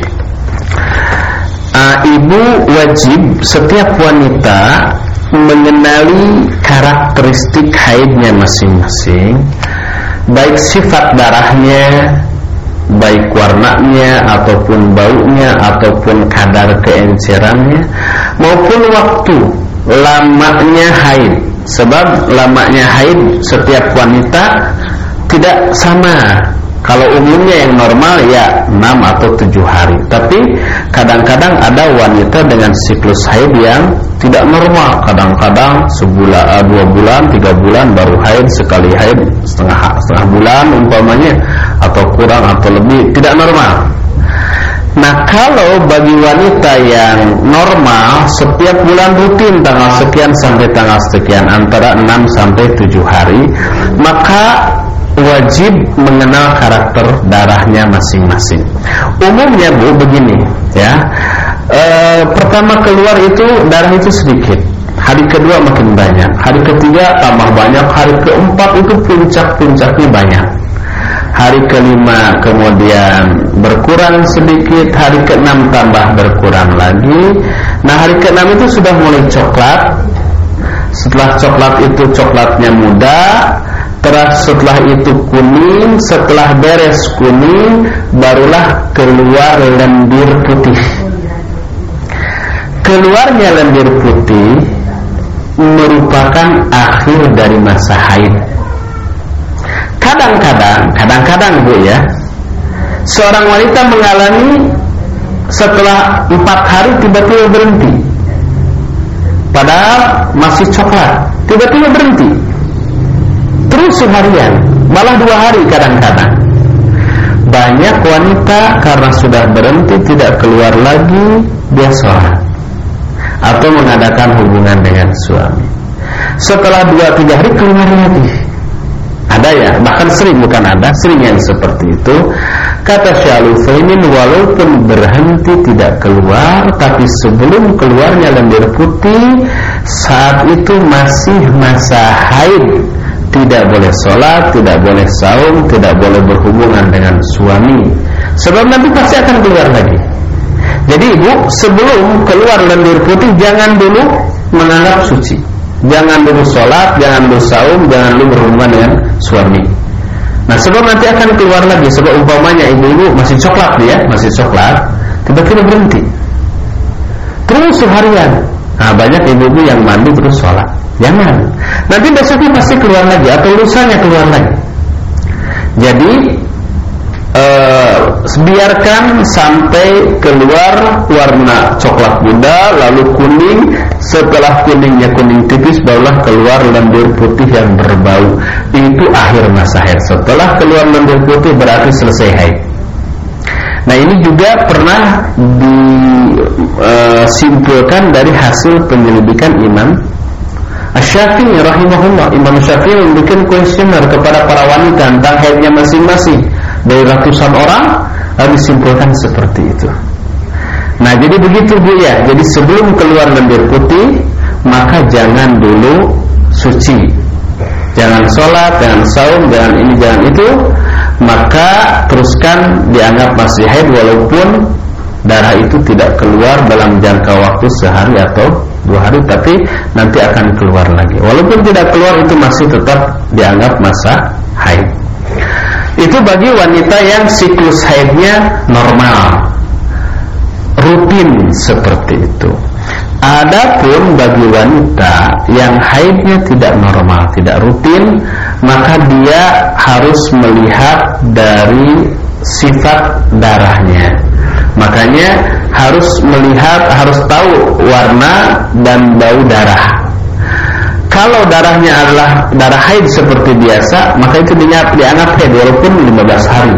Tapi kalau darahnya bukan darah haid seperti seger gitu ya, warna merahnya merah darah biasa, berarti itu istihadah dan bukan haid. Kalau bukan haid berarti dia tidak haid, tetap wajib sholat, wajib saum, karena darah yang keluar adalah darah istihadah.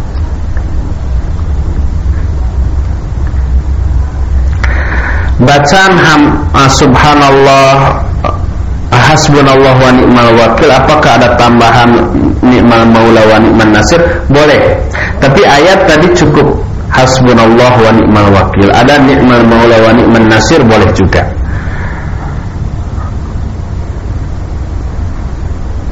Apakah setelah Nabi Muhammad meninggal hingga zaman sekarang, mungkinkah terjadi malaikat turun ke bumi menjelma sebagai manusia?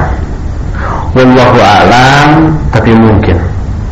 Sebab tidak ada nas, ayat atau hadis yang menafikan kemungkinan seperti itu, dan itu pernah terjadi pada zaman-zaman dahulu.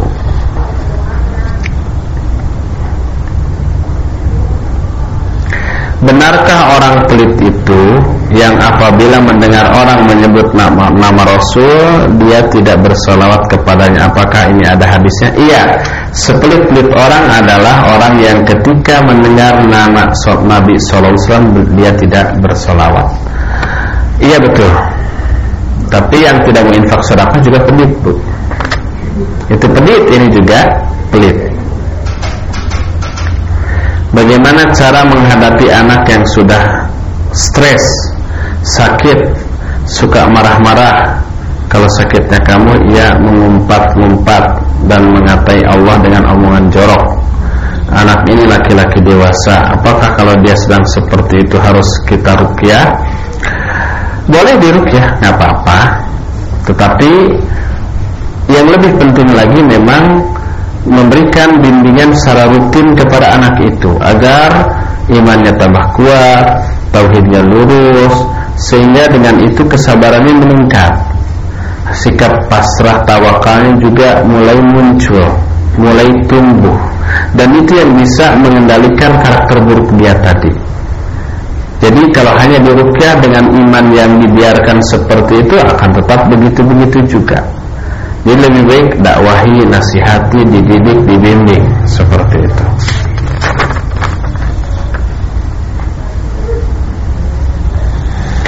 Saya dan suami alhamdulillah telah melaksanakan ibadah haji tahun 2006.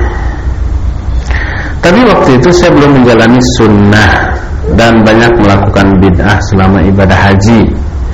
Bolehkah saya berniat melaksanakan ibadah haji lagi untuk memperbaiki amalan-amalan yang pada waktu haji terdahulu? Boleh, bagus, Bu. Walaupun dulu kita sudah berhaji sesuai dengan sunnah, terus kita mau haji lagi, ya bagus juga. Gak apa-apa, mau dulu banyak bid'ahnya mau sesuai dengan sunnah, boleh kita haji lagi dan bagus. Saya juga inginnya sih setiap tahun, gitu ya. Tapi ibu-ibu yang ada di sini juga seperti itu ya. Jangan hanya karena pernah sudahlah saya yakin diterima dulu sesuai dengan sunnah, sekarang banyak uang tetapi tidak mau haji lagi. Jangan sampai seperti itu. Hajilah, nggak apa-apa. Ada seorang akhwat yang telah menikah tapi suaminya tinggal di luar negeri. Sudah 2 bulan ini dia tidak mendapatkan nafkah lahir dan batin. Dia sudah telepon suaminya agar dikirimi nafkah lahir, tapi tidak ditanggapi. Bagaimana akhwat tersebut harus bersikap padahal suaminya telah berkecukupan? Dalam kurung sudah menikah 2 tahun tapi baru bertemu 2 kali. Gimana lagi ya, sabar aja paling. Boleh terus hubungi suami, bila perlu tanyakan alasannya. Ini harus diperjelas apakah suaminya keluargaan sono atau orang sini yang kerja di sono. Kalau suaminya orang sono, keluargaan di sono, terus dia kesini lagi kunjungan lalu menikah, ini banyak bermasalah, Bu. Banyak bermasalah. Mungkin suatu saat kesini lagi tapi nikah lagi sama wanita lain, mungkin saja. Tapi mudah-mudahan ini bukan begitu ya. Mudah-mudahan bukan begitu. Harus diperjelas. Tapi banyak yang seperti itu. Yang harus dilakukan oleh si istri itu, pertama, kalau dia sabar seperti itu dan ridho, silakan tunggu setahun 2 kali. Berarti kalau usianya 40 tahun cuma 80 kali. Kalau usia pernikahannya. Tapi kalau umpamanya dia mau, dia boleh menuntut cerai karena ditinggal tanpa nafkah sudah lama. Makanya ketika si istri merasa terzalimi dengan itu, tidak dinafkahi lahir batin dalam jangka waktu lama, dia boleh menggugat cerai ke pengadilan agama. Udah cerai, silakan nikah lagi. Dan itu lebih baik gitu daripada diperlakukan seperti itu terus. 2 tahun baru bertemu 2 kali, berarti setahun sekali. Terakhir,